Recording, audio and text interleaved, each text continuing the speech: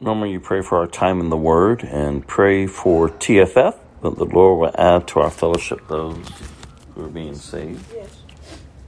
Father God, thank you again for this beautiful day. Thank you for this time of prayer. Thank you for your Holy Spirit. Thank you that you, Father, when we don't know what to say, when we don't know what to pray, you, Holy Spirit, give us a desire to pray for those who are lost, for those who need a time, they need your touch, your healing touch, for those who need you, Father God, for those who need salvation, Father. So we thank you for that, Holy Spirit. So, Lord, we pray that for this fellowship, that you will add to our fellowship those who have been saved, Father God, that we, again, Lord Jesus, that we will be your hands and feet, that we will be humble, that we will be, Father, your eyes, your mouth, and everything that you call us to do and to be, Father God, and for such a time as this, Father. So we thank you for this time together. We thank you that we have the freedom, we still have the freedom to come together and to fellowship without any fear, without no thinking that someone can come to that door and arrest us, Father God. Thank you for this privilege that we have to come together, Father God, and we lift it up to you right now.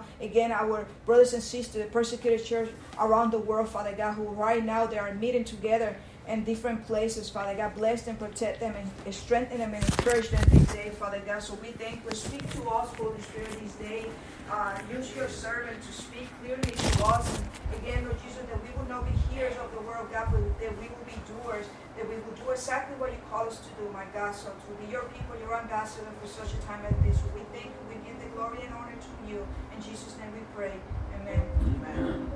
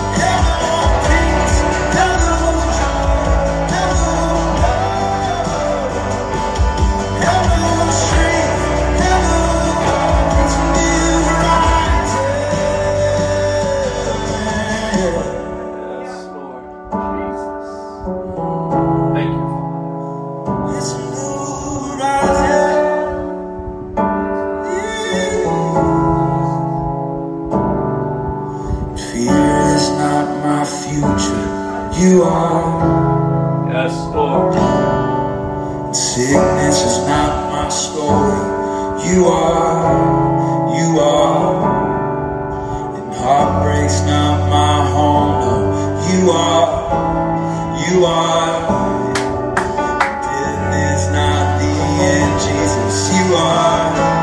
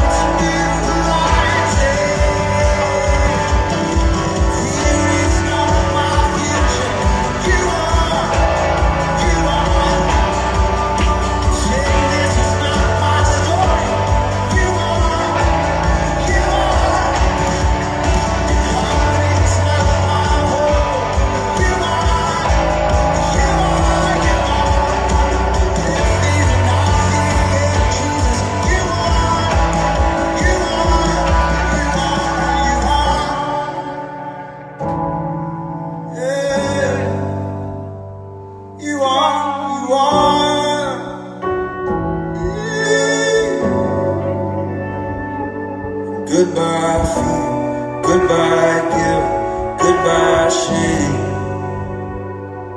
Goodbye pain, goodbye grave, it's a new horizon. Goodbye fear, goodbye guilt, goodbye shame. Goodbye pain, goodbye grave, it's a new horizon. Yeah, let the light, let the light, yeah. It's a new horizon, let the light, let the light, yeah. Let the light, let the light. It's a new horizon, let the light.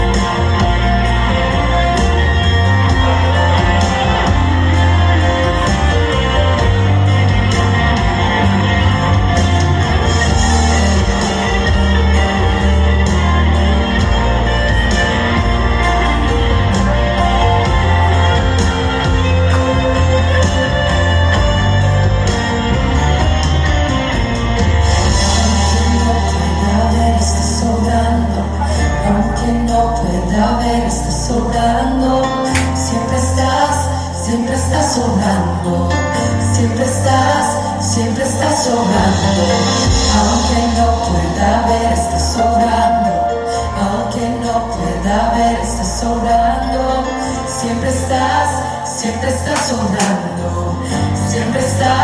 siempre estás obrando, aunque no pueda ver, estás obrando, aunque no pueda ver, estás obrando, siempre estás obrando, siempre estás obrando, aunque no pueda ver, estás obrando, aunque no pueda ver, estás obrando, siempre estás obrando, siempre estás obrando, milagroso, abres camino, cumples promesas, luz en tinieblas, mi Dios, así eres tú. Milagroso, abres camino, cumples promesas, luz en tinieblas, mi Dios, así eres tú. Milagroso, abres camino, cumples promesas, luz en tinieblas, mi Dios, así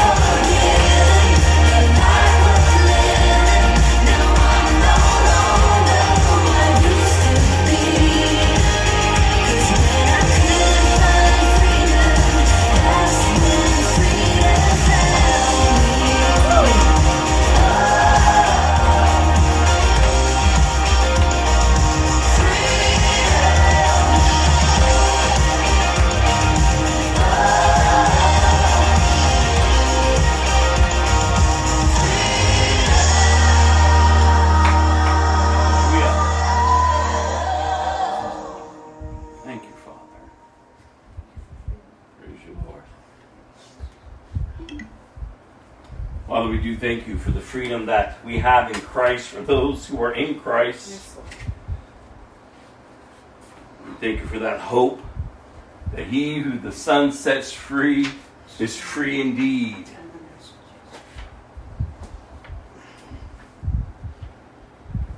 That our past is forgiven. Lord, that we are not yoked to slavery any longer. Father, we have been engrafted into your family. We have been given your Holy Spirit, God, in us, sealing us until the day of redemption, and giving us the right to call you Abba, Daddy. So, Father, we thank you, Lord. We thank you, God, that the hope in Christ will never bring disappointment.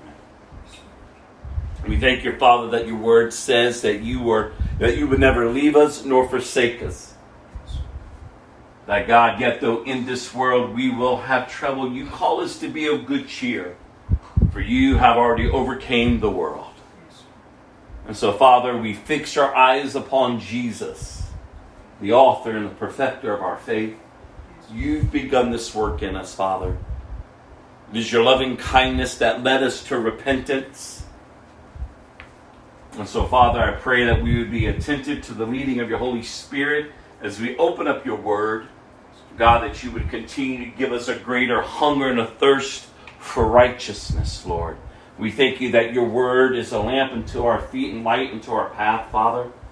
We ask, God, that we would, Lord Jesus, honor the reading of your word. God, that we wouldn't just be hearers of it, but we would be doers. We understand the times in which we are in, Father. We know that your return is drawing closer and closer.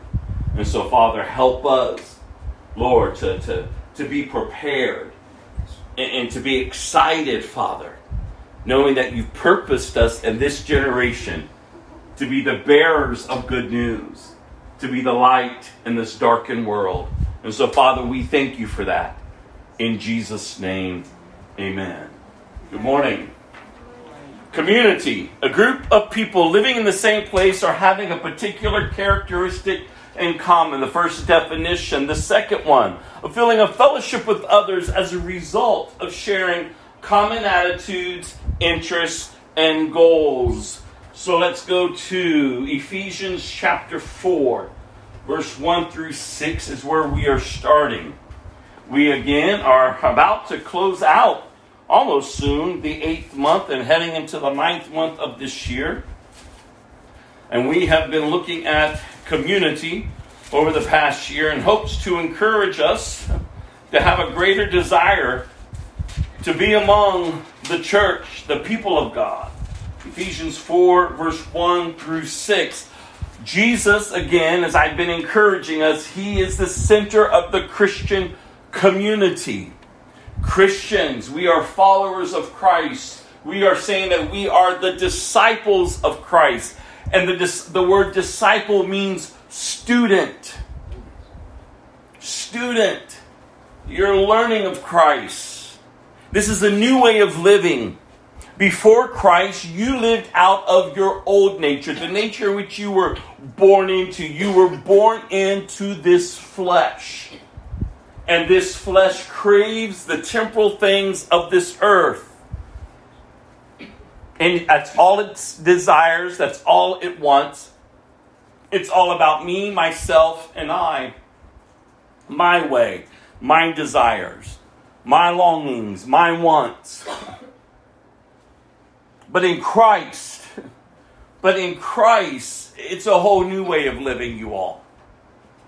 A couple of weeks ago, I encouraged us as we went and we looked in the scriptures in Isaiah when the prophet, when he had this vision of standing in the throne, before the throne of God, he saw God as holy, holy, holy. And in that vision, he recognized the condition of himself. I am doomed. And I don't know about you, but I keep thinking about that and praying for God to move among the earth, to awaken people. to the reality that apart from God, they are doomed. God is holy. He's holy. There's no error found in God. Yet our flesh, the world system, and the enemy will love to tell us that God is the one with the problem. And we hold our fist up against God. But God is not the problem. We're the problem. We are in rebellion towards Him. And that condition of rebellion will never draw you closer to God. Oh, that condition likes to have religion. That condition likes to make Christianity how they want it, how it wants it to be. I've always said, if your Christianity, if your ideal of Christianity is convenient for you, then you don't know Christ. You know religion. Because Christianity, a true believer understands the Christian life is not about your convenience. It's not about you. It's not when you decide to show up. It's not about when you decide to give. It's not about when you decide to serve. Because it's all, in Christianity, it's all who you are, because you are in Christ. And so it's no longer about you. It's all about Him. And He understands this condition that we are born into. And in that understanding, the Word of God says, and yet God so loved the world that He gave His one and only Son, that whoever would believe in Him shall not perish, but have eternal life. Isaiah stood, he had this vision, he was standing before the throne of God, holy, holy, holy. Oh, I'm doomed. What can you do when you see God for who He is? You can't compare yourself to Him. He's holy. He's righteous. You're doomed. You're the sinner. You're the one in rebellion. But praise be to God, the vision didn't stop there. God understood the condition of Isaiah. God loved Isaiah enough to allow Isaiah to declare, I am doomed. And then God made provision for him to be cleansed. As God has made the ultimate provision for mankind to be cleansed through Jesus Christ. This is why we go forth and to tell the good news. If you're not excited to tell the good news about Jesus, something is wrong.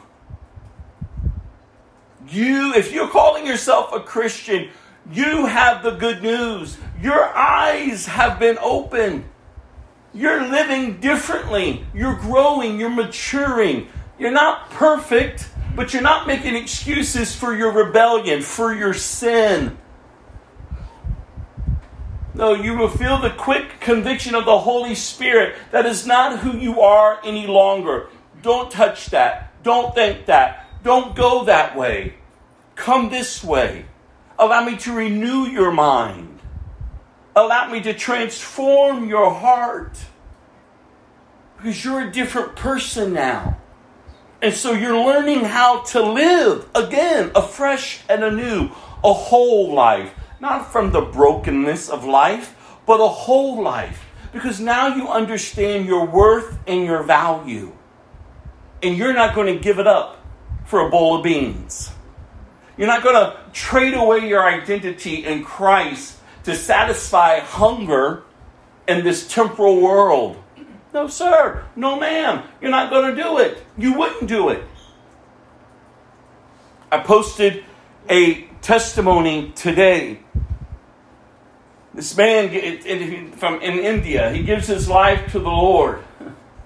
His wife and his children were not happy about this. It goes against their beliefs, their God. His community was not happy that he has given his life to Jesus. This just happened back on the 14th. And so they called him out on the streets. And they told him, deny this Jesus. Deny this Jesus. And he looked at his wife and his children and this mob. He said no. They brutally beat him and then set him on fire and watched him die. And we just want to come to church when we want to come to church. We just want to do when it's convenient for us. Oh, we got to wake up. You see, this world hates Jesus. They don't mind the convenience Jesus. Your 7-Eleven Jesus. You're in and out. But you live for Jesus. You honor Jesus. You walk with Jesus. The world hates Jesus. They're going to hate you. And I've been telling you, and the scripture and the word of God tells you that as the days get darker, Christians are going to keep being pushed out. So we don't fear because we're in Christ. That man had no fear. I don't feel sorry for that man. Don't allow that testimony to be like, oh my goodness, no, you recognize, wow, what great faith. See, he understood it is not about this temporal life. There's something greater. He met his maker. He met his creator. He knows for eternity he will live. And he is not going to cower down to pressure to renounce Jesus and say, no, I don't believe in him. To satisfy his family, to satisfy his community. No, he was engrafted into the kingdom of God. He has received the Holy Spirit. It was everything of who he was. And he was not going to lose himself. And oh, how I pray you haven't lost yourself. Oh, how I pray that you would remain secure in Christ.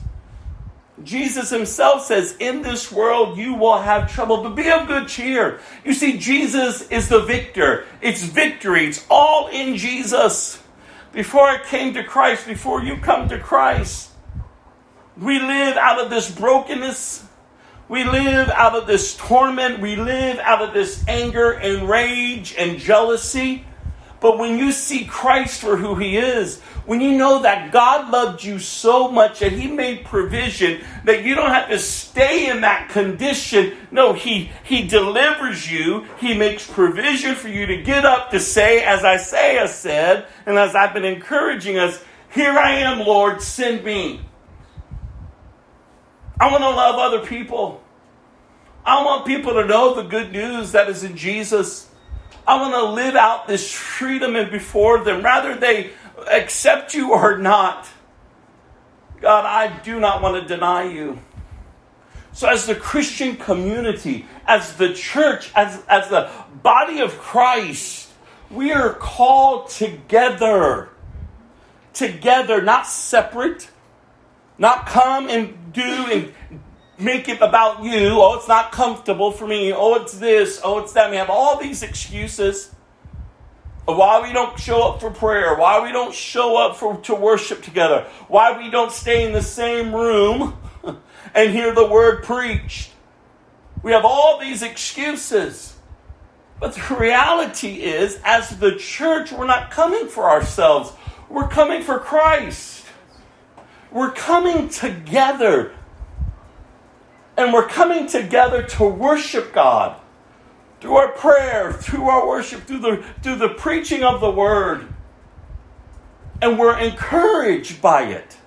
It shouldn't be a burden. No, you should be desiring it, especially as the days are getting more and more evil. Your level of hunger for righteousness, for truth, for allowing the word to transform your life, so that you can look at other people who are held captive by the weight of sin and shame and guilt and say, there's a way out. And it's only through Jesus. It is only through Jesus, the author and the perfecter of our faith. And so we gladly come together, no matter what is going on in our lives. No matter what the outer circumstances may be, the inner strength that we have in Christ. I love that last song when she declares, when I couldn't find freedom, freedom found me. This is an all-out spiritual war. And you've got to learn to get up and to press in. You're not warring against flesh and blood. You're warring against the principalities in the air and the ruler of darkness. And as I was saying earlier to Carrie and Norma, the sad thing is, and you've heard me say it before, is that when the church has prayer time, not that many people show up. But by God, when they need prayer, they'll call you at all hours. Then you say, well, I can't sit in church all day. And I'd say, well, why wouldn't you want to?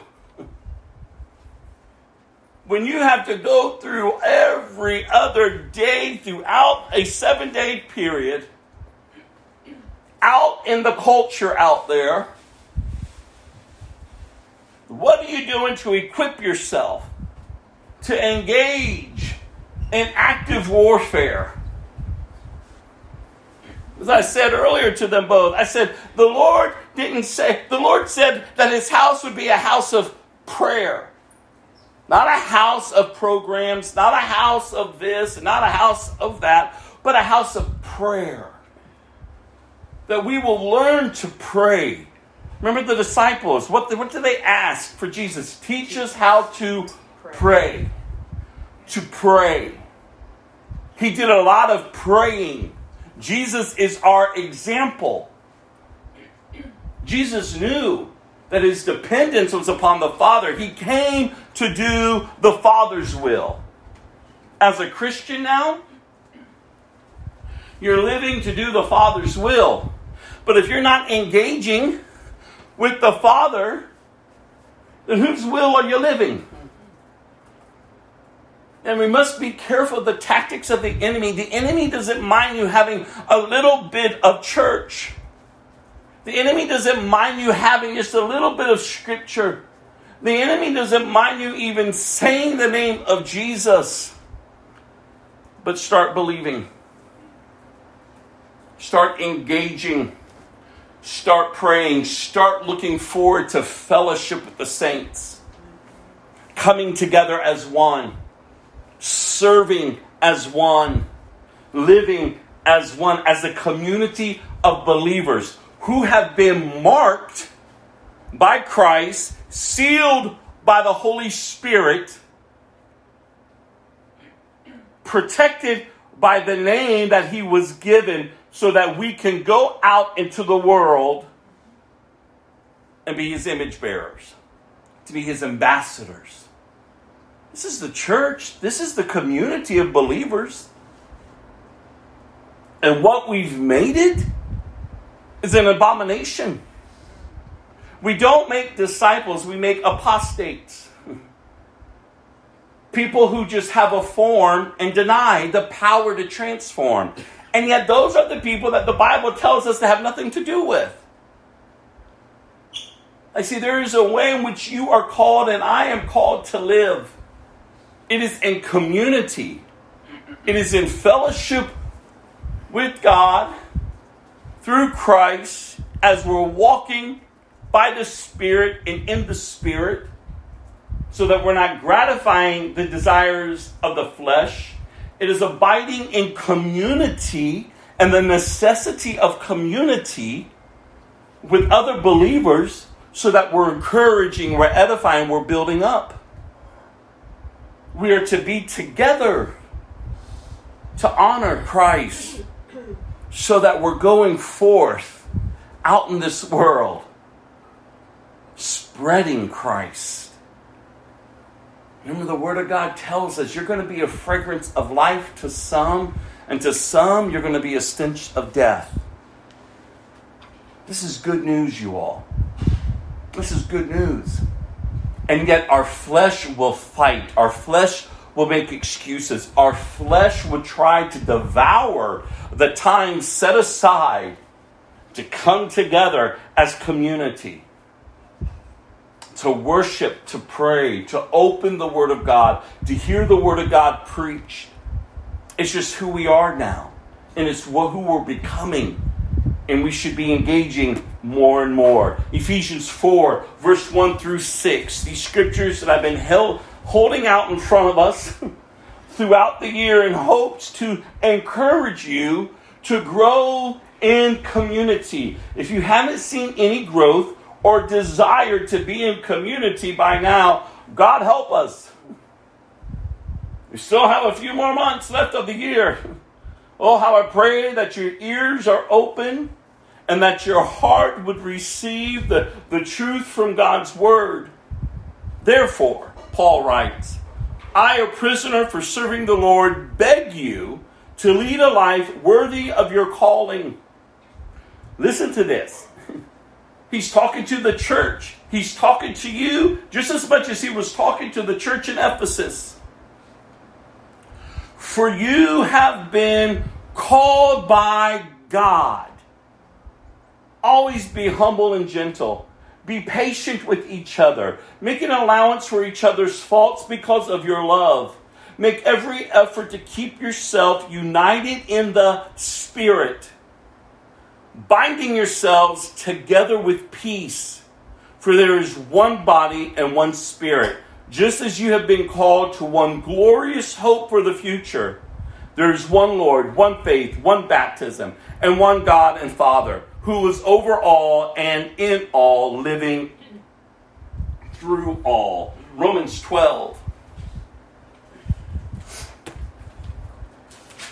Romans 12. And oh, how will continue to encourage you to take these scriptures when you get the notes, sit down with it, open up your word, start praying through them, start writing your notes, start understanding what scripture is saying and how you should be applying it.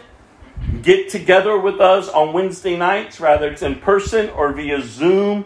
Get together to where you are encouraging others as well, not just listening to others. Oh, it's good to listen, but sometimes we need to hear from you. Ask your questions. It's just not about taking. It's just not about taking and taking and taking and taking. You have to be contributing. It takes all of us. It takes all of us.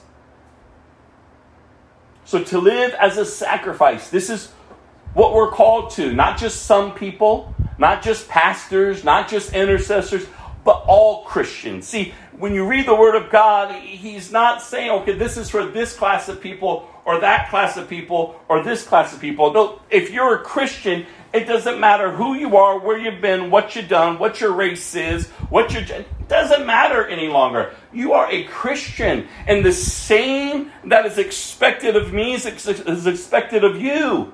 The same that is of you is expected of me. We all have the same purpose now, and it's Christ. And that's why we can come together. Again, no matter what we're facing, come together, be together. He is in our midst. We can rejoice in the fact that He is for us and not against us. And so Paul writes to the church, and so, dear brothers and sisters, I plead with you to give your bodies to God because of all He has done for you. Let them be living and holy sacrifice, the kind He will find acceptable. This is truly the way to worship Him. Don't copy the behavior and customs of this world, but let God transform you into a new person, listen to this, by changing the way you think. Then you will learn to know God's will for you, which is good and pleasing and perfect. Listen to those three words, those descriptive words. God's will for you is good, it's pleasing, and it's perfect. It's not burdensome. It's not a tragedy. It's not chaotic. But God's will for you. God's will for you. He goes on, because of the privilege and authority God has given me, I give each of you this warning. Don't think you are better than you really are. Be honest in your evaluation of yourselves, measuring yourself by the faith God has given us. Just as our bodies have many parts, and each part has a special function, so it is with Christ's body. We are many parts of one body, and we all belong to each other. Oh, how I pray and wish the church would understand that. We belong to each other. Each of us are needed. You are needed to be in fellowship. You're needed to be here under the preaching of the word, under the fellowship of worship and prayer. We're needed. Each of us are gifted differently, and our gifts should be active in our lives. In His grace, God has given us different gifts for doing certain things well. So if God has given you the ability to prophesy, speak out as much faith as God has given you. If your gift is serving others, serve them well. If you are a teacher, teach well. If your gift is to encourage others, be encouraging. If it is giving, give generously. If God has given you leadership ability, take the responsibility seriously. And if you have a gift of showing kindness to others, do it gladly. Don't just pretend to love others. Really love them. Hate what is wrong. Hold tightly to what is good. Love each other with genuine affection and take delight in honoring each other. Never be lazy, but work hard to serve the Lord enthusiastically. Rejoice in our confident hope. Be patient in trouble and keep on praying. When God's people are in need, be ready to help them. Always be eager to practice hospitality. Bless those who persecute you. Don't curse them. Pray that God will bless them.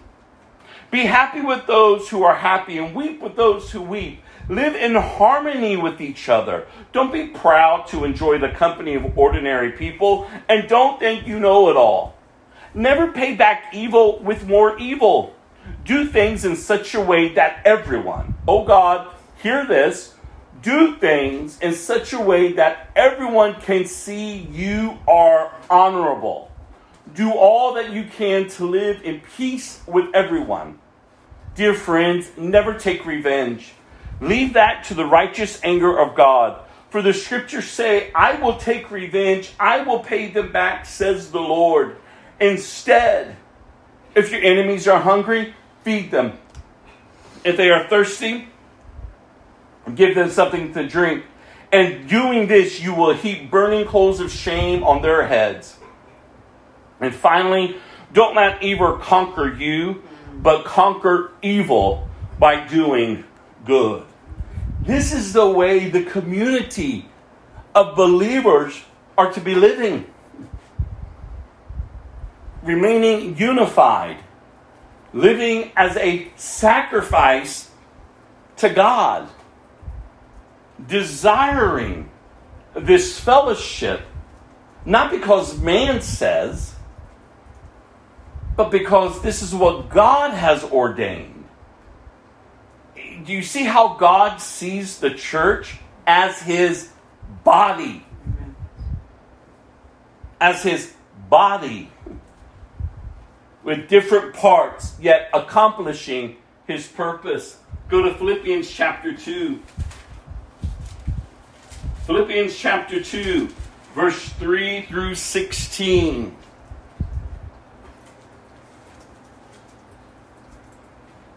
As the community of believers, again, we're to have the same attitude of Christ.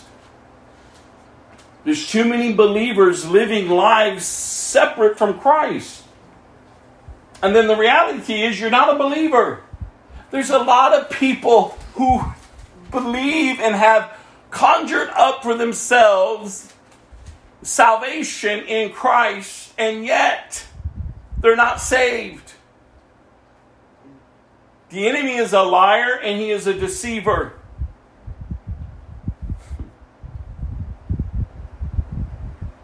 And let the weight of that lay upon us.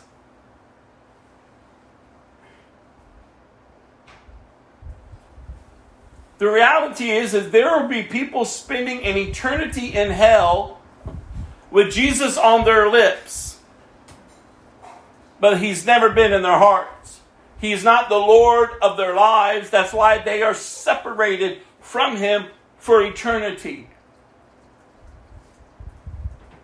But again, God so loved the world that God made provision for the created who is in rebellion towards Him to be reconciled back to Him through Jesus. Because He knew in and of ourselves we couldn't.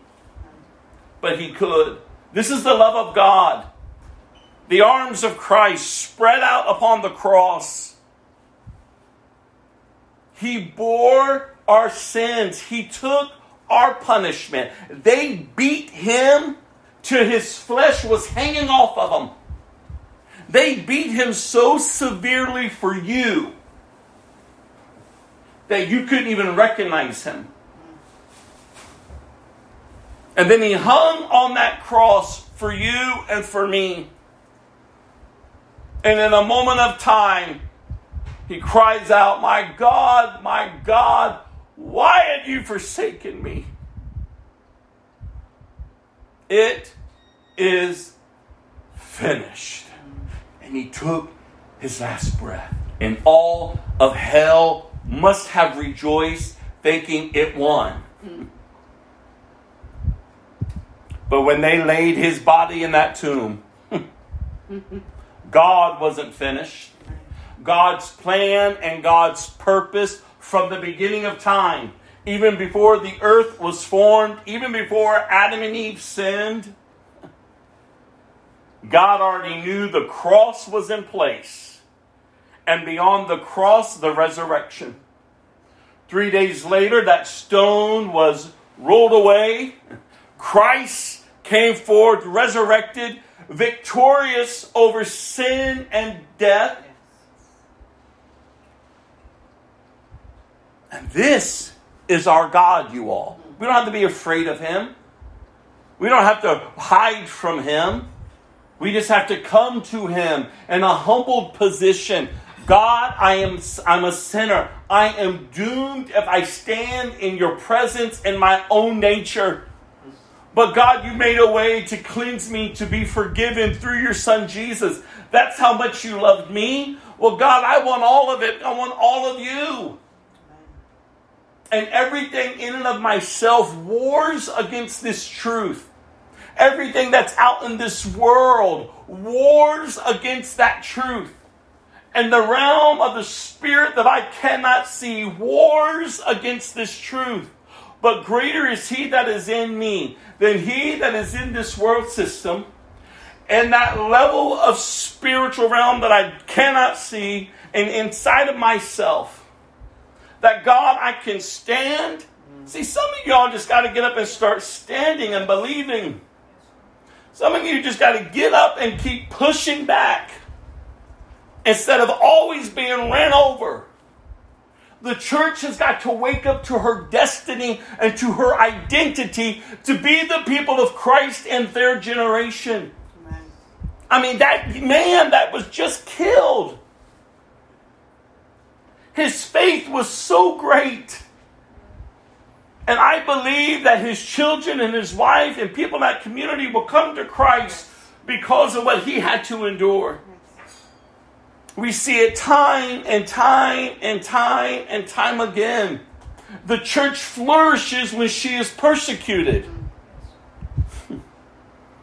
And why the West has decided to make church this easy come, easy go. Give us your money and go on out. All these different programs, all these different activities. But no one's being discipled. And it's not every church. But unfortunately, it's the majority. And you say, well, how can you know that? Look at our culture. Look at our culture.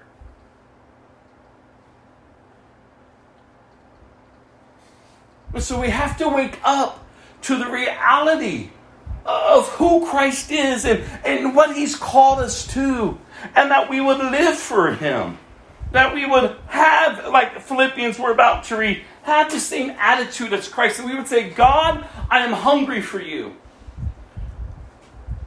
As I've been encouraging you over these past weeks, Stop asking for this and that and this and that and this and that if you do not truly have a hunger and a thirst for God. Start there first. That ought to be your first prayer of importance. Like, God, I just need you. God, I don't have a hunger for you. And God, you know it, so I don't have to come and pretend in front of you. But God, I desire it because you have given me that desire. See, you wouldn't pray that way just to pray that way for yourself, because your flesh would never come to God on that level. That's an awakening that the Spirit of God is doing in you. And then, Father, I can trust you that as you are giving me more of an increase of a hunger and a thirst for you, Daddy, I know you'll take care of everything else. So help me to keep my eyes on you, because I can get distracted with all of this and lose sight of my greater need, and that is you. Like, we have to get back, you all, to the basics of faith in Christ. We're celebrating that people go to church and do this and do that, but their lives aren't reflecting Christ. So there's really ought to be no celebration. The Bible doesn't say heaven rejoices when people show up to church. Heaven rejoices when one sinner repents and receives Christ as Savior. That's the rejoicing. So we have to wake up, because the condition of the created man hates God. It loves religion, but it hates God. But that's why when we come together, we ought to be among people who desire. Remember those definitions I started out with about community? The same interests, same common bond, same characteristics. And that's when people on the outside look in and say, what is different about all those people? They're all different people. They all come from different backgrounds, different life stories, different ages, different races. But yet they come together and they're happy. Yet they come together and they joyfully come together. They joyfully live this way. And the Bible says, how are they going to know we belong to Him? By our love for one another.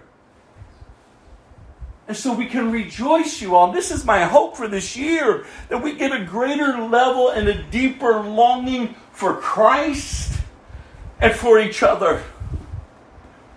And so in Philippians chapter 2, verse 3 through 16, Paul writes and he says, so don't be selfish.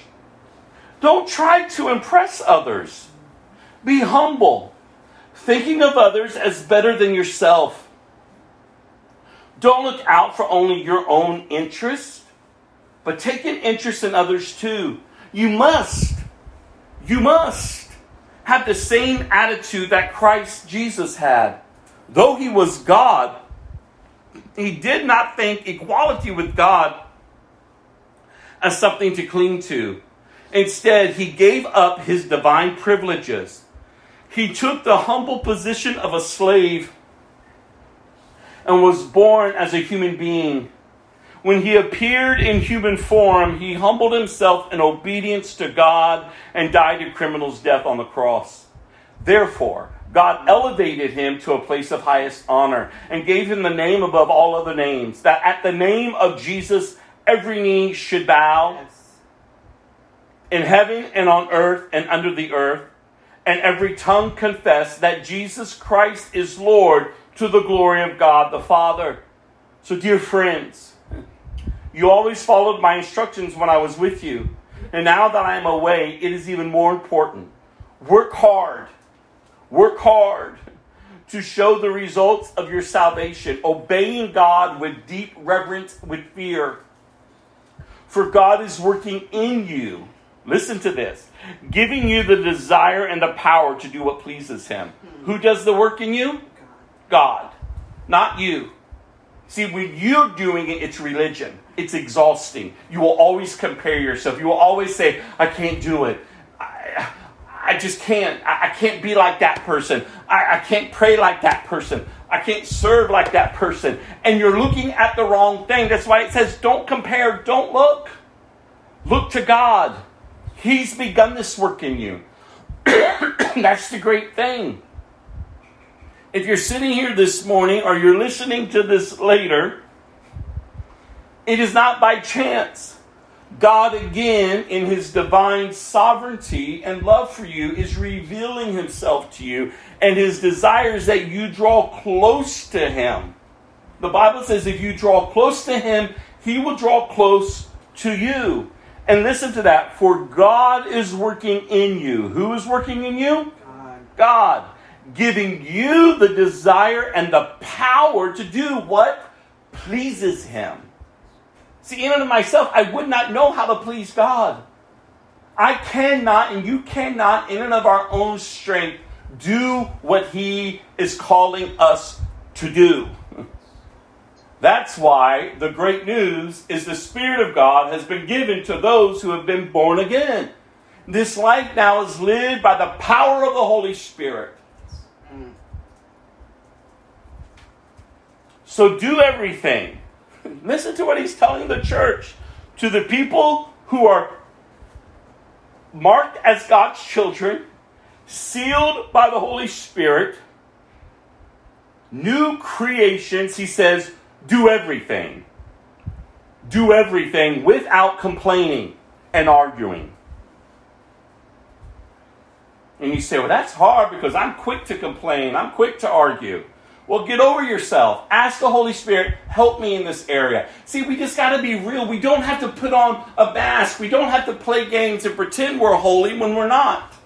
We don't have to pretend like brother, sister, this is what I'm struggling with. I'm having a really hard time this week. You can just be honest with people and lay it out. That's why I love when the Bible says to expose the fruitless deeds of the darkness. There's too many people sitting in church with craziness going on in their heads, in their hearts, in their lives, in their homes, and they're not saying a word. You say, how do I praise the Lord? I'm okay. God is good. Or you may even get a grunt out of them, and then they just keep going on. But the reality is the body of Christ, is the community of the believers. We're there for each other to encourage, to edify, and to build each other up. And so if you're recognizing, wait, I hear these things read from the Bible, man, that's not me. Like, I have an issue with this. Well, don't pull away from God. Run to God. Like, God, you're allowing me. Because I remember that's what I do, and that's what I still do. God, through your grace, your loving kindness, you're revealing this to me and saying, Rob, there's something in your heart that you got to deal with. Because I'm not pleased with that. So I don't have to pout. I don't have to pull away. I just got to come and say, okay, God, you're right. You're the author of my life. You purposed me. You formed me. You fashioned me. You number the hairs on my head. God, you created me for you. So get rid of all this stuff. That's not right. I don't have to be exhausted in trying to do it. I just got to trust you. Teach me to think differently. That I don't get consumed with always complaining and always arguing and making excuses when I complain and when I argue. No, the reality is, God, that's not pleasing to you. I need your accountability, Lord. I need brothers and sisters in my life that's bold enough to come and say to me, stop complaining, instead of just going along with me. I need brothers and sisters in my life to step up and say, you're very argumentative, relax. That's not Christ-like. Like, this is the way we ought to live. You see, there's a way that we're supposed to be doing this. And then verse 15, I love this. So that no one can criticize you. So don't complain and don't argue. Because you open the doors for criticism. Live clean, innocent lives as what? As children of God. Shining like bright lights in a world full of crooked and perverse people. Hold firmly to the word of life.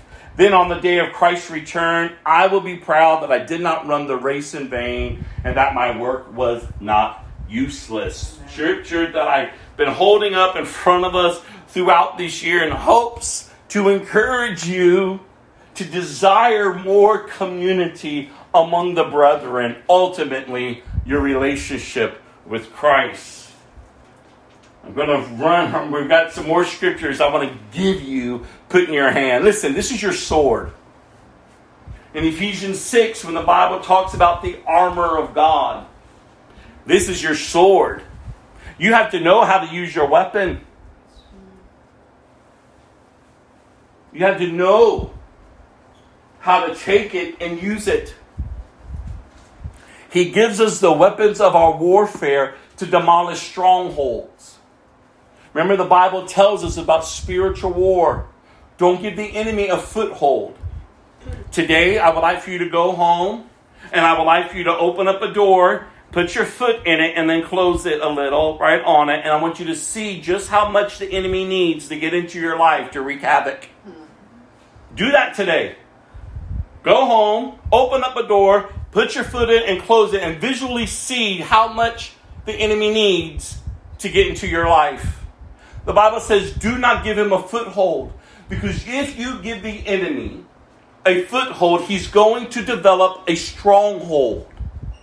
Do not forget what strongholds are. It's a pattern of thinking that you begin to believe that's contrary, it's opposite of the truth of God's word. But Christian, if you've given him a foothold, if those patterns have formed, the Bible gives you good news. He gives us the weapons of our warfare to demolish them. You don't have to stay enslaved to the enemy. He's been defeated. That's why this is vital. That's why I encourage you. If I spent time with you through the week, what would I see? How much time are you in the Word of God?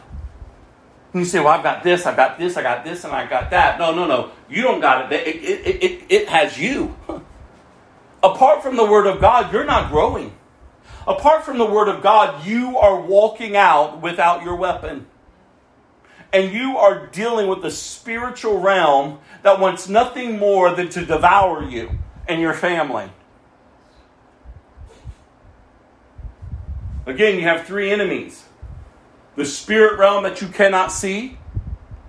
The world system that is actively engaging to destroy you and yourself, the flesh. And you think you're just going to get up and just go about your day? No. It doesn't matter how young you are, how old you are. You should be praying for a more greater hunger and a thirst for your word. God, I need your word. I need your truth. I need to know how to dress for battle. We got to start teaching each other. Like, there's a way in which we live. Like, get up. Get up. You want another exercise? So the first homework I gave you is go home, open up the door, put your foot in and close it, and see just how much room the enemy needs to devour your life. To wreak havoc in your thoughts. The second one, get a piece of paper and a pen. Or on your notes on the phone, whatever. Start tracking what you're doing all day. For just 7 days.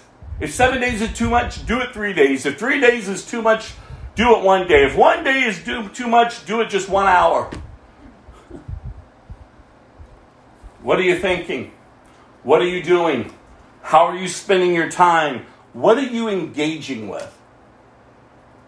And how long were you doing it? I remember doing this years ago and going, wow. And I didn't beat myself up, but the reality is that when you see it in front of you, you go, wow, something's off. Like, where is God? Where are you? Where's my desire for you? Because this, and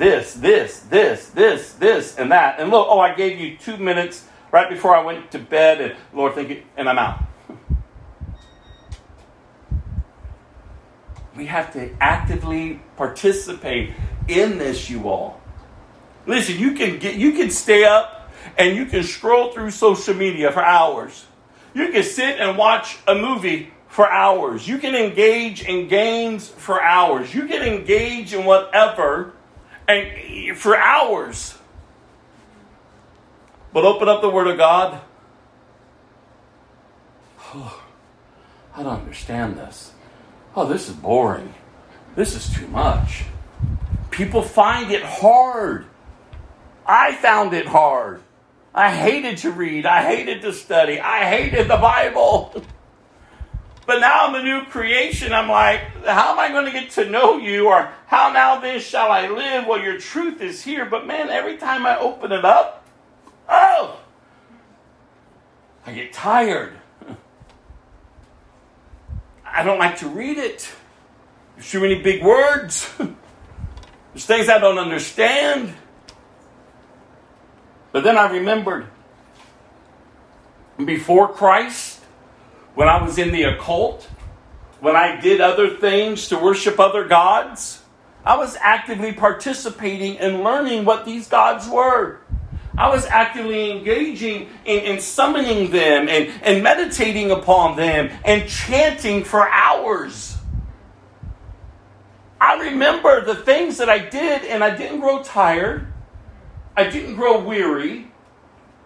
I was thoroughly feeling as if I was being fulfilled. And then all of a sudden my eyes were open and I thought, why is there such a warfare against this book? Why are governments trying to destroy it for centuries? Why is it so hard to speak of this word without getting such a resistance and a pushback? I said, I see you, devil. I served you far too long. I am now a child of God. His word I will hide in my heart. I will learn of him. And I told you, the nights that I used to get tired and grow weary, I got myself up and I began to walk and read the word. I didn't know what I was learning or what I was saying, what it was saying. But I began to say, oh no, flesh, you're not controlling me. I'm getting up. And I will just walk and read out loud. And little by little, the understanding of the Word of God doesn't come by what you do, but by the Holy Spirit. All of a sudden, it began to make sense. All of a sudden, I began to find myself at times just weeping. All of a sudden, I'm just like, God, this is so beautiful. What a beautiful illustration of love, that you love your creation. All of a sudden, I began to desire the Word of God, and now I know I need to feed on it daily, throughout the day, all day. And oh, how I pray that you would begin to grow in that desire. In that desire to fellowship with God, fellowship with others in His Word, to know His Word. So, I've got some more scriptures to give you in hopes, again, that you hear them today, but then you take them throughout the week and begin to apply these truths. So here's this topic that I want to put out for us today. We are to resemble our Father. We are to be Christ-like. There is a way in which we are called to live. So let's move through these scriptures. Galatians 2, verse 20. Galatians 2, verse 20. And listen, you all. Rather you're using the Bible app, rather you have your Bible here with you, start using your Bible. I remember when I first went to church, and that pastor would stand up there, and I love Pastor Carl. I thank God for him. I was just standing in worship this morning, rejoicing and thanking God for Pastor Carl and Pastor Jonathan. These two men of God had the open door to mentor me, to pour into me. And they were men of God's Word. And Pastor Carl would just be, boom, scripture after scripture after scripture. And I didn't know what book, from what book, to where, to when, to how, but I began to learn. I began to say, okay, I'm going to leave service, but I'm going to go home, and I've written down all my scriptures. I'm going to go home, I'm going to find them. So that when I come back, I begin to become more educated. I begin to start understanding. I begin to have my pen, my highlighters, and say, okay. And then I can take the word back, not just trusting because he said it, but then I can go back and read it to make sure what was spoken is true. I never want you to take something because I'm saying it as a fact. I need you to take the word of God and go back and study it. Learn to sharpen your sword. Know the word. Turn to it. Get involved in it. Because again, these scriptures I'm going to give you are to encourage you, to remind you that you are to resemble your Father. One thing I love, and I always say this to Gilda, maybe others who've been around me. One thing I love to see is children with their parents. It's beautiful. Children with their parents, with their caretakers. The way that they respond to the people who are growing them, who are there to nurture them, to guide them, to love them. They begin to take on the characteristics of those in their life that are loving them and supporting them. Think about that for a second. They begin to resemble the one that's nurturing them for good and for evil. Think about that. So as our Heavenly Father begins to nurture us, to grow us, as we spend time learning His nature, understanding His ways, we begin to pick up His attributes. We begin to resemble Him. And that's beautiful, you all. That's beautiful. And so these scriptures, I hope, would encourage you. Galatians 2, verse 20. My old self has been crucified with Christ. Your old nature. The one that wants to get ugly. The one that wants to get angry. The one that wants to get jealous. The one that wants to get lustful. The one that wants to do this, do that, do this, do that, do this, do that. You need to remind it when it comes up. No.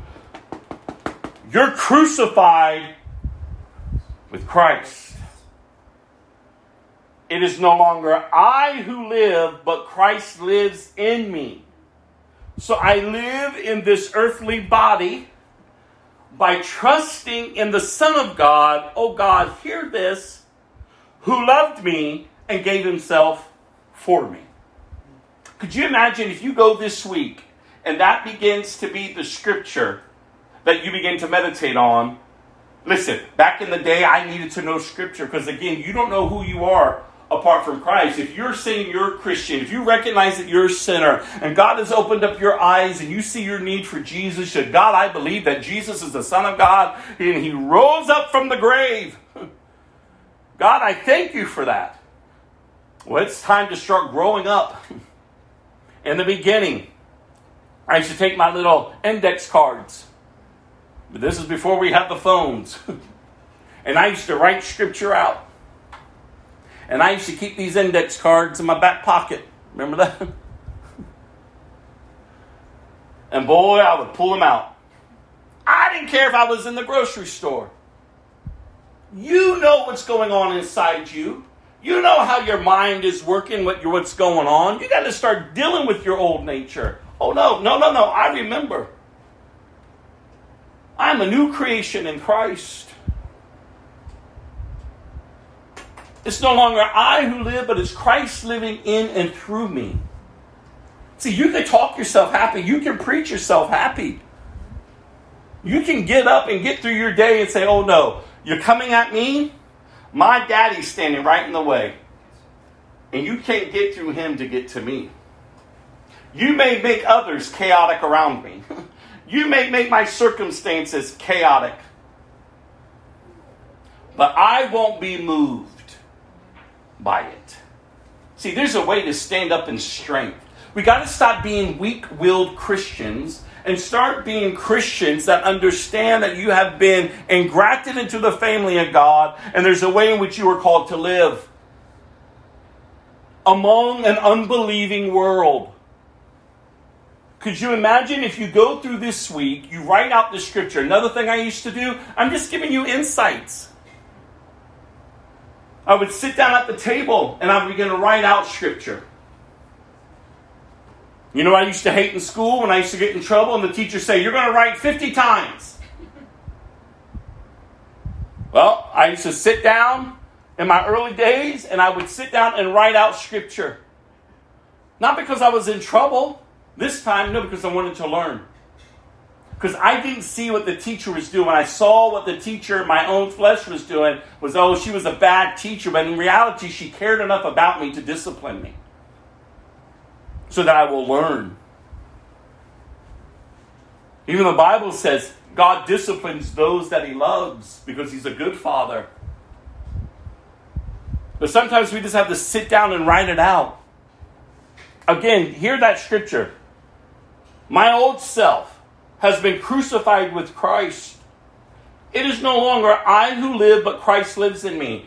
The next time you're feeling jealousy, the next time you're feeling anger, and you want to just, There's times I still feel that, and I say, it is no longer you who live, Rob, but it's Christ living in you. So live in this body, this earthly body, by what? Giving into my emotions? No. By trusting in the Son of God, who loves you and gave Himself for you. And then I would say in the beginning days, I don't understand that, God, so help me understand. And little by little, He kept giving me insight and understanding the truth and how the truth would set me free and set you free. Go to Ephesians chapter 5. Oh, we're flying through Scripture today. Ephesians chapter 5.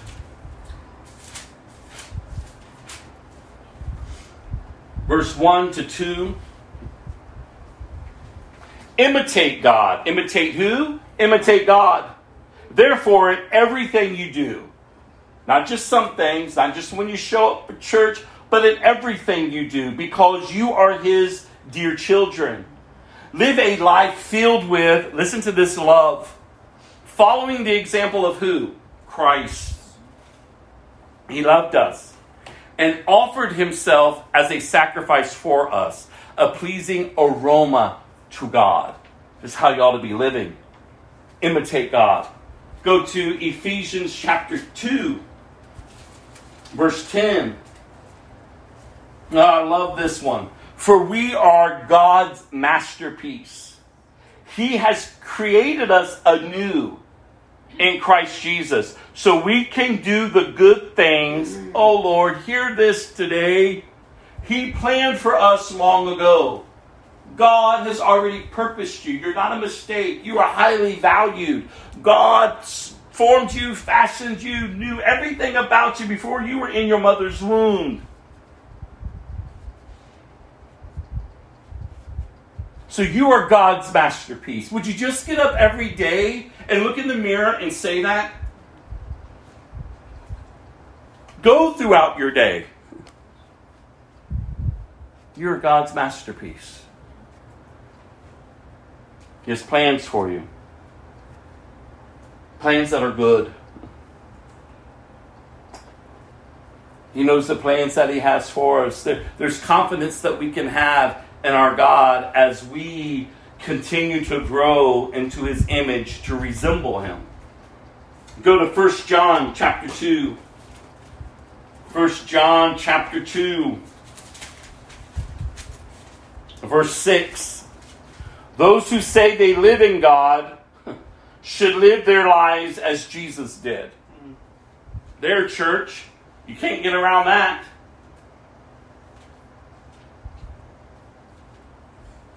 If you say that you're in Christ, if you're calling yourself a believer,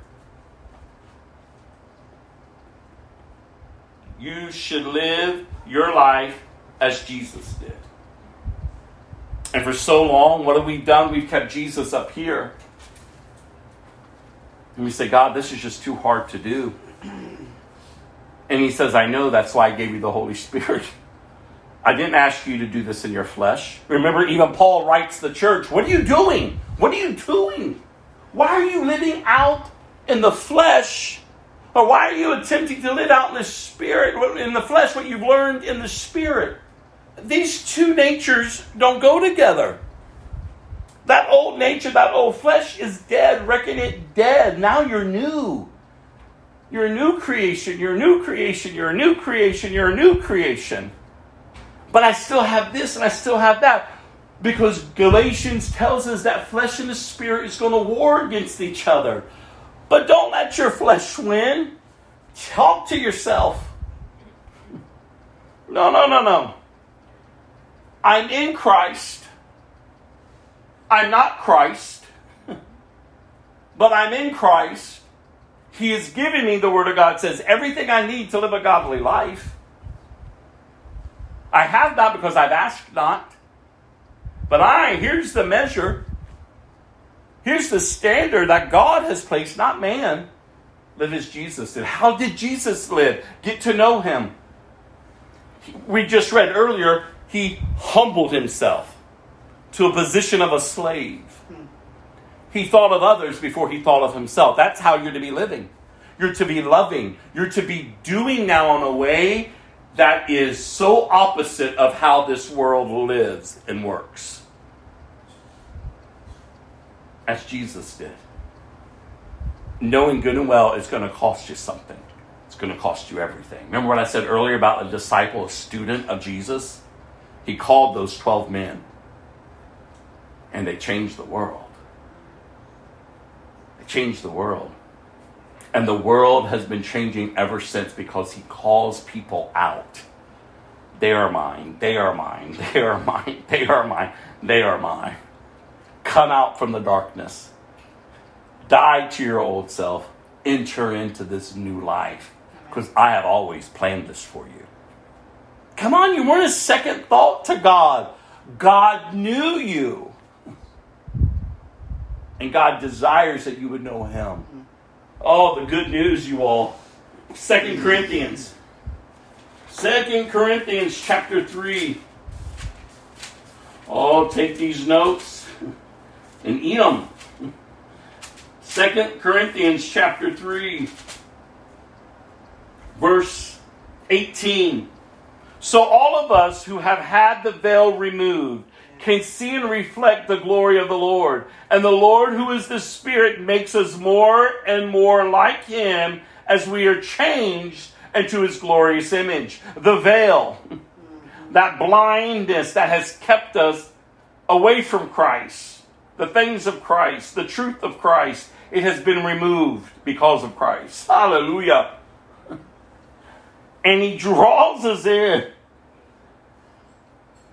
And he makes us more and more like him as we are changed into his glorious image. God, I pray that we would know what's ahead of us, you all. I mean, this is great news. This is good news. The eternity that we are going to have with our Creator. Oh, Lord, we ought to be rejoicing. Go to Romans 8. Romans 8:29.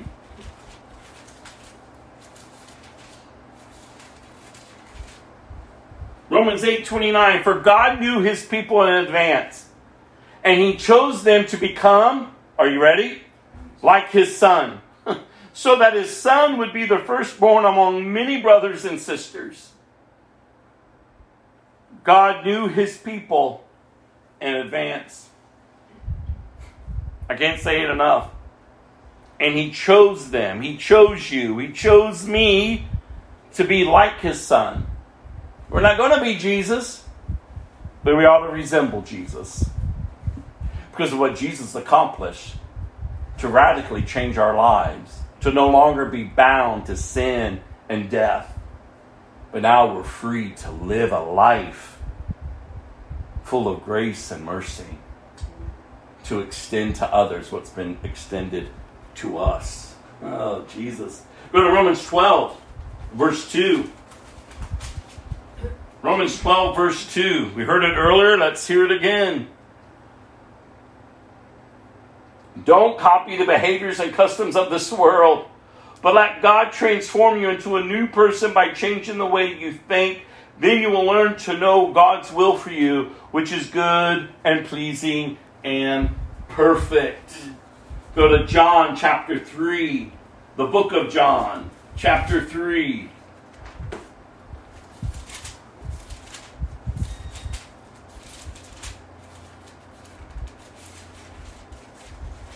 Verse 30. He must become greater and greater. Who? Jesus. And I, who? You, me, must become less and less. Seasons in my Christian life when I've seen me, myself, and I say, oh God, the mess I've made with my hands. God, you must become greater and greater. I must become lesser and less. It's not about us any longer, you all. It's all about Jesus. Go to John 14. John 14, verse 15. These are Jesus' words. If you love me, I love you, Lord. If you love me, I love Jesus. If you love me, I love Jesus. Obey my commandments. He throws the gauntlet down. He tells them, why do you say you love me and you don't obey my commandments? Listen, it's the devil's got nothing new to do. He deceives people into thinking that they're saved. From the Old Testament to the New Testament. And Jesus exposes the lie and says, listen, why do you say you love me and you do not do what I ask? You don't obey. How is that love? And that's why the Bible tells us there's going to be people who are going to stand before Jesus and they're going to say, didn't I do this? And didn't I do that? And didn't I? And didn't I? And didn't I? And didn't I? And Jesus is going to say, I don't know you. The very one you're talking about, you. I don't know you. Depart from me, you worker of sin. All of their lives, they thought they were in Christ. All of their lives, they for sure thought, hey, I sat in church. I showed up when I wanted to. I threw a little change in the offering. I served here and there. I'm a moral person. I'm a good person. I don't do everything wrong. They make their excuses for holding a form of religion, and yet they're not saved. And Jesus calls it out when they're ready to march into his kingdom for eternity. Hey, wait a minute, where are you going? Oh, but wait, aren't I getting in? I don't know you. I don't know you. So come on, y'all, we got to wake up. I know we want people, we want to come to church and pastor, be entertaining. Give us good news to make us feel good about ourselves. So we can just go out and do whatever we want the rest of the week. Don't hold us accountable. Just let us live and do whatever we want. Let us worship at the altar. Let us follow the programs. But please don't burden us to obey Jesus. And it's nothing new. Remember the Israelites?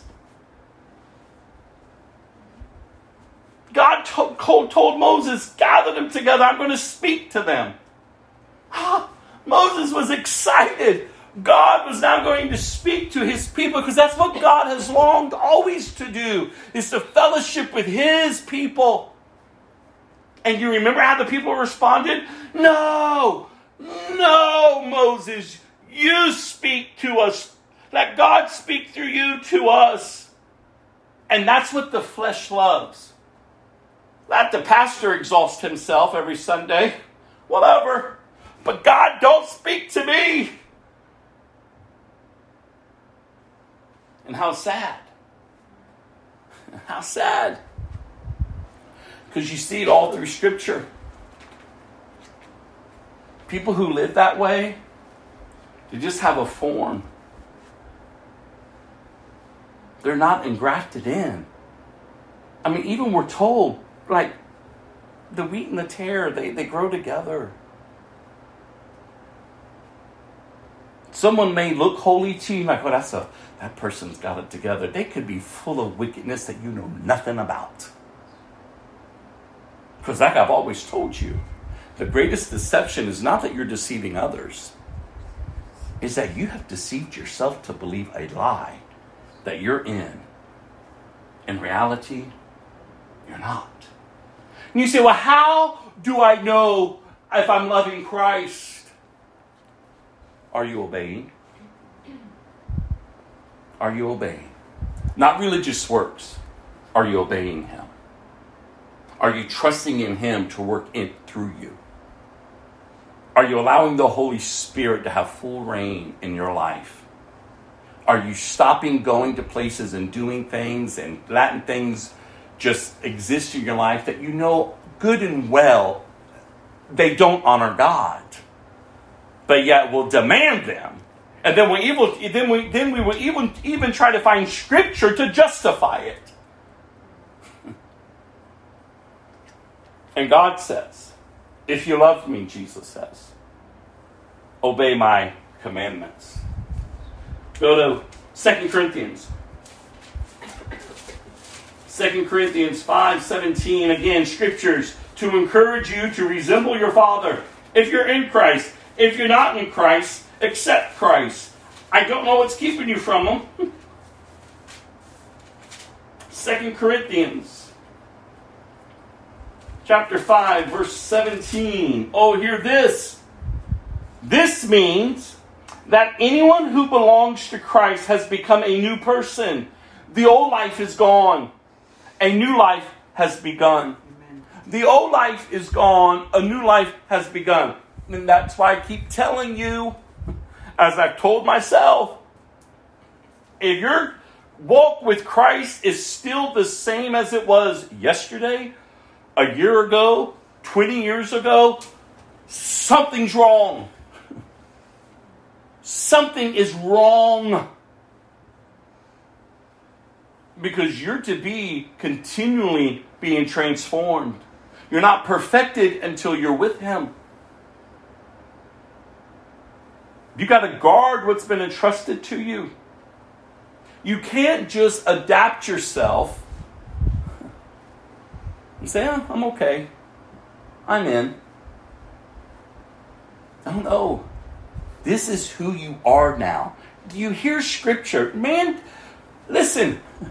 That's why I love when Paul tells the gospel in which I preach. Man didn't teach this to me. No, God was pleased to reveal Himself to me through His Son Jesus. Listen, I was so far, and so were you, all of us before Christ, but I can only talk about myself. I was so far from Jesus.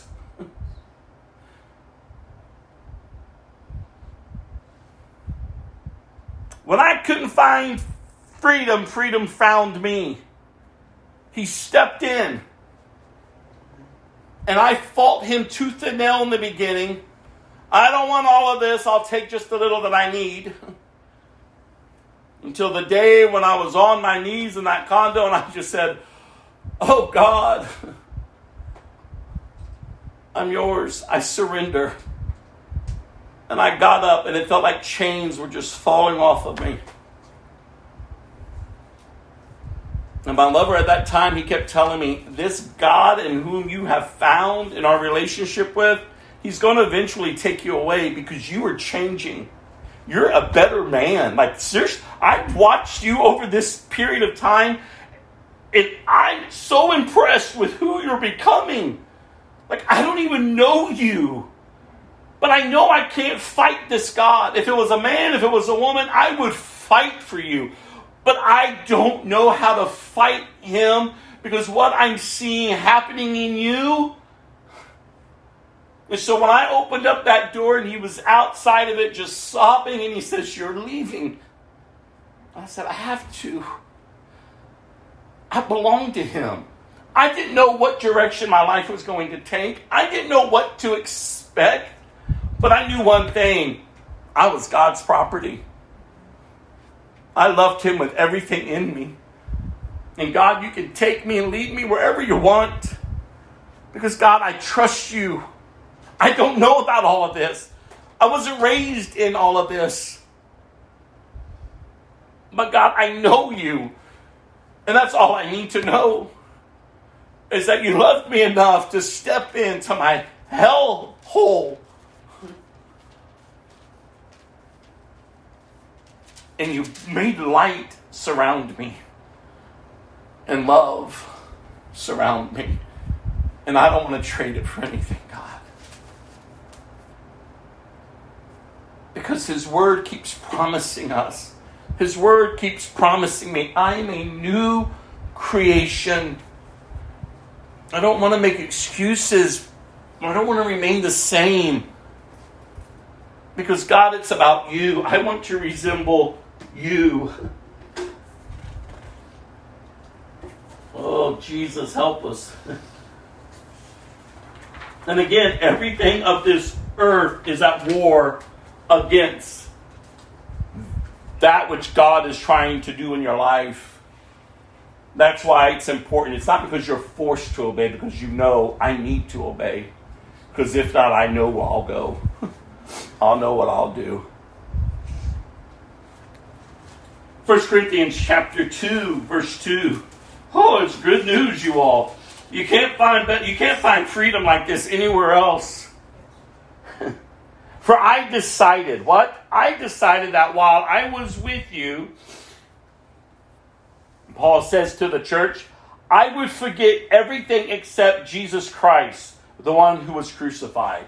See, we got to start letting people and places and things go. Let it go. Let them go. It's Christ and Christ alone. But it hurts. What is my life going to be? What's going to happen? Stop asking the what ifs and start declaring the I ams. I am a child of God. I'm engrafted into the kingdom of God. I'm the head and not the tail. I'm above and not beneath. You got to know that you know that you know. So I will forget everything except Jesus Christ, the one who was crucified for me, for you. And finally, Ephesians chapter 4. Ephesians chapter 4. Woo! Thank you, Lord. Verse 17 through 32. With the Lord's authority. Whose authority? The Lord's. I say this. Live no longer as the Gentiles do, for they are hopelessly confused. Their minds are full of darkness. They wander far from the life God gives because they have closed their minds and hardened their hearts against Him. They have no sense of shame. They live for lustful pleasures and eagerly practice every kind of impurity. That's how people live that are off apart from God. They live for themselves. They live for themselves. We cannot demand them to live any other way. That's how they live. And that's why I've always told you. We're not out there to fight with people. We're not out there to demand them. Live like a Christian. Live like a Christian. Is what the church has done wrong. We go out there demanding people to live like they love God, and they don't love God. We give them kingdom principles without the king. That's where the prosperity message comes from, that people love. Tell me how to prosper. Tell me how the Lord's going to prosper me. Tell me how to have a mansion and multiple cars and this and that and this and $1 million in my bank account. Just tell me how, I'll do it. Well, if you give me $1,000, I'll tell you. It's ridiculous what is going on. And so we're not to be like these people. They have no sense of shame. They live for lustful pleasures and eagerly practice every kind of impurity. But that isn't what you learned, Christian, about Christ. Since you have heard about Jesus and have learned the truth that comes from him, oh God, hear this. What are you to do? Throw off your old sinful nature and your former way of life, which is corrupted by lust and deception. Listen, don't hear that scripture and not see the visual of that. Throw it off. Like, throw it off. Don't wrestle with it. Stop clinging to it. Throw it off. Get rid of it. It's how you used to live. It was part of your old nature. And then what? So then what do I do? Verse 23. Instead, let the Spirit renew your thoughts and attitudes. Put on your new nature. Oh, come on. Created to be like God. Truly righteous and holy. Throw off the old nature. Put on the new nature. Throw off the lies. Put on the truth. This is application, you all. This isn't just showing up, sitting, okay, hallelujah, hallelujah, and then just go live however you want. This is truth that sets you free. Amen. God, you will not be bound to this earth. Oh, no. Throw it off. Learn to throw it off. I recognize it. Oh, I see it. Oh, I see it trying to stir me. No. I'm going to throw it off. And I'm going to put on the new. Love, joy, peace, patience, kindness, goodness, gentleness, long-suffering, self-control. I'm created to be like Christ. I'm to honor God. And you want to stir up within me? Sometimes you just got to drag yourself in front of the mirror and say, oh, I'm reminding you. You're not in charge anymore.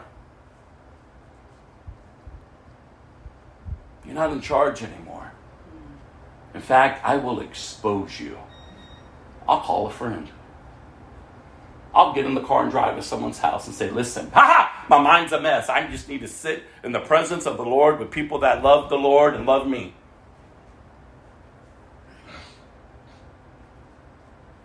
That's the reality. Throw it off and put on the new. A lot of our problems that we're having is we're not throwing it off. We want to keep it. It's like that security blanket. So it's when I counsel people. I said, you realize all this chaos in your life, you actually love. Because it's your norm. It's who you are. It's what you're comfortable with. So lay there with that blanket if you want. But the Bible says, throw it off. Throw it off. How many more years are you going to sit there? How many more hours and days are going to be wasted in your life? Because somehow you think that chaos is your comfort. You don't know comfort. Because when you're comforted by God, when you're comforted by the Holy Spirit, when you know that you belong to Jesus, oh, no. When I start wanting to curl up and put it on, I say, oh, wait a minute, it feels comfortable, but I know where that leads. So no, I'm going to put on the new. I'm going to put on the new. Verse 25. So stop telling lies. Let us tell our neighbors the truth, for we are all parts of the same body. And don't sin by letting your anger control you. Don't let the sun go down while you are still angry, for anger gives a foothold to the devil. If you are a thief, quit stealing. Instead, use your hands for good work. You see, throw off, put on. If you were a thief, because there was a lot of thieves in the church as there are today. So stop it. Instead, what do you do now? What do you put on? Use your hands for good work. Hard work, huh? And then give generously to others in need. Could you imagine? People knew you as a thief, and all of a sudden you're a hard worker and you're giving generously. It's a whole new nature. I saw how my nature was corrupt, but I know who I am now. Don't use foul or abusive language. A lot of Christians need to hear that.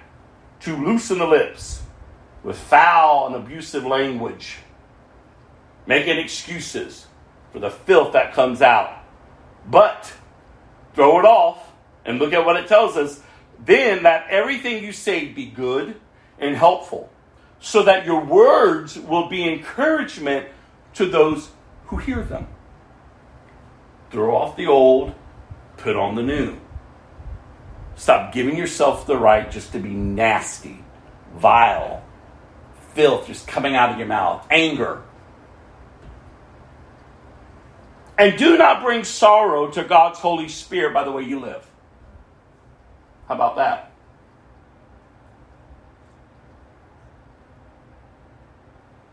Let that sit there on us for a moment. What? The Holy Spirit has emotions? Oh, yeah. So don't bring sorrow to him. Don't bring sorrow to the Holy Spirit by the way you live. Remember, he has identified you as what? His own. And you want to keep spitting in his face? You want to keep just trampling the blood of Jesus underneath your feet as if it's common, it's nothing? You're just splashing it up upon other people?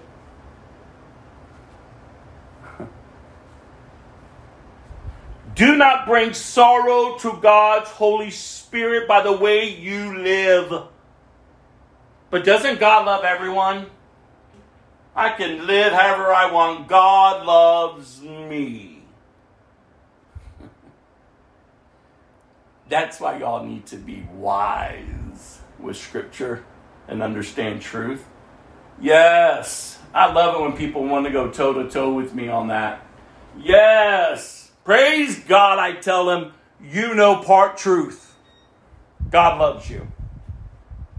And nothing will ever change that. God loves you. Even in of yourself, you saying that out of your mouth, testify that God is right when he judges you. Because everyone can say, God loves me. Think about that. Maybe you said it yourself when people have come to share the gospel with you. God loves me. God loves me. Yes, yes, yes. You know part truth. But yet that truth in and of itself, you're going to be accountable for. And God is going to be right in his judgment against you because you knew God's love. But yet you refuse to respond to it. God's love does not save you. And we better wake up to that reality. Again, I said it before, I'll say it again, the biggest lie that people believe is that everyone is God's children. No, that's a lie from the pit of hell. Everyone is created in the image of God, and God loves everyone, but only those who are saved, born again, filled with the Holy Spirit are God's children. So God's love doesn't save you. Jesus saves you. If God's love was all that it was to bring forth salvation, Jesus would never have come. Remember John 3:16.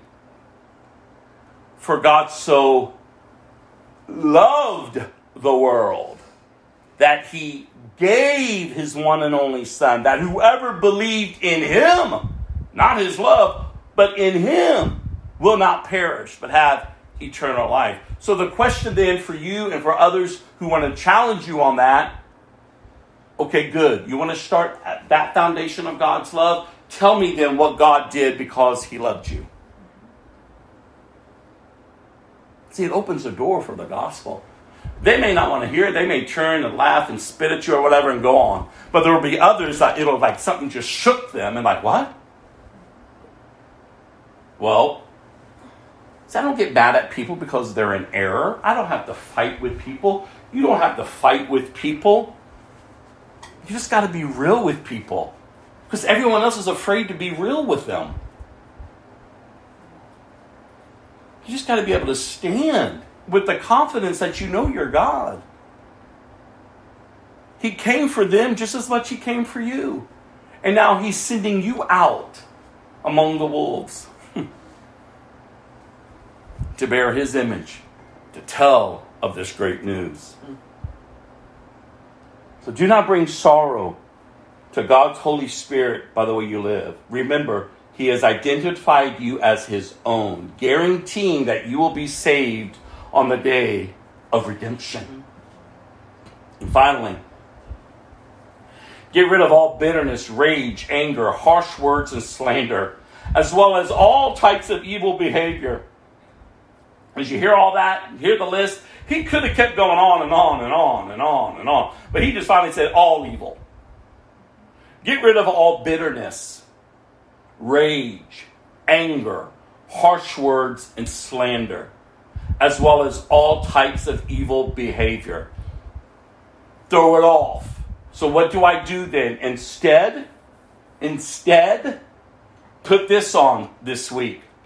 Be kind to each other, tender-hearted, forgiving one another, just as God through Christ has forgiven you. And do you know who he's speaking to here? Not to the lost. He's correcting the church. These behaviors are going on in the church. You would expect him outside of the church. But he's addressing the church to remind them, you are to be living as children of the light. All of this chaos is going on among you. No, stop it. Stop it. There's a way in which you are called to live. Throw off the old and put on the new. He's not writing to the lost, to the people who are going to the temple to have orgies. He's not writing to the thief on the street or the gossiper in their homes. No, he's writing to the church. Listen, that was your old nature. That's how you used to live. That's who you were. But this is who you are. You are in Christ. You have received the Holy Spirit. God in you. He's part of the Trinity. 3 in 1. God in you. You're the temple now. God in you. Don't grieve him. Live for him. Love him. He has revealed himself to you. No greater love than this, that a man will lay down his life for his friends. Like, listen, this is good news. And a lot of us are facing some trying times. And if you're not facing them now, they're coming. Because your Christian experience will be mountaintops, deep valleys. You're going to spend a lot more time in the valleys than you are on the mountaintop. But listen, church, we've got to get together. We've got to get excited to come together, to learn together, to worship together, to pray together, to be honest with each other. Where else are you going to find it? Sinners ought to come to church. But they ought to hear the freedom that is found in Christ. That is found in Christ, in hopes that they would respond and say, yes, God, I need you. I'm a sinner. But God, you love me. That you gave your own son for me. That Jesus is the Son of God and he rose from the dead, and the victory in which he has, I have in me, that I can live a new life because you're going to fill me with the Spirit of God. God himself in me, sealed until the day that you return, for all eternity to be in your presence. What? This is great news. This is great news. And so we come together to celebrate. And maybe people don't respond that day, but they ought to keep coming. That's as far as sinners. As far as Christians, people who have given their life to Christ, they ought to be at the door waiting for the door to open. That is in. We want in. We want to rejoice. We want to celebrate. We want to pray. We want to worship. God, have your way among us. God, do it within us. Send us out in our community to reach the lost, to invite them to come to fellowship, to have a meal with us. God, use us. See, that's how we're supposed to be. It's not always going to be giddy, whatever. There's going to be hard times. That's why it says, weep with those who weep, mourn with those who mourn. But the reality is he's still God. And he still will be worshipped. He still would be adored. He's the answer for all things. Well, we're not going to walk through Scripture today. We've already gone through so much Scripture. But 2 Kings, Acts, Psalm, and Proverbs, we'll pick up on that next week. But I do want to close with the Heidelberg Catechism, the teaching for this week about baptism, Lord's Day 26. Again, catechism is just a tool to teach. And again, I've set this before us this year in hopes that you can understand what you're saying you believe in, and also in hopes that you're able to share it with others. So what about baptism? How does holy baptism remind and assure you that Christ's one sacrifice on the cross benefits you personally? Well, here's the answer. In this way, Christ instituted this outward washing, and with it promised that as surely as water washes away the dirt from the body, so certainly his blood and his Spirit wash away my soul's impurity, that is, all my sins. All my sins. What does it mean to be washed with Christ's blood and Spirit? To be washed with Christ's blood means that God, by grace, has forgiven our sins because of Christ's blood poured out for us in his sacrifice on the cross. To be washed with Christ's Spirit means that the Holy Spirit has renewed and sanctified us as to be members of Christ, so that more and more we become, oh God, hear this, dead to sin and live holy and blameless lives. Finally, where does Christ promise that we are washed with his blood and Spirit as surely as we are washed with the water of baptism? And the institution of baptism, where he says, go therefore and make disciples of all nations, baptizing them in the name of the Father and of the Son and of the Holy Spirit. The one who believes and is baptized will be saved, but the one who does not believe will be condemned. This promise is repeated when Scripture calls baptism the water of rebirth and the washing away of sins. Baptism, you all. If you're a Christian, you haven't been baptized. Lord, I don't know what's keeping you from it. What a beautiful time to come together to celebrate. You received Christ, you're saved. Baptism doesn't save you. The blood of Jesus saves you. But baptism is a step of obedience. And so why believers don't take that steps, I never understand it. Because again, it's a step of obedience. It's a public display of the death of the old and being raised up in the new. be washed clean. That's what it symbolizes. Doesn't mean you're not going to have things going on in you. But the reality is, by faith you believe. This is the work that Christ has done. I'm dead to the old, and I'm alive in the new. So if you've never been baptized, or if you have been, but you really didn't understand it, and you want to be rebaptized, you just need to connect with me and let me know. So we can plan that and have a celebration to rejoice in that act of obedience. I'm going to close this with this last song, and then I'll close us in prayer.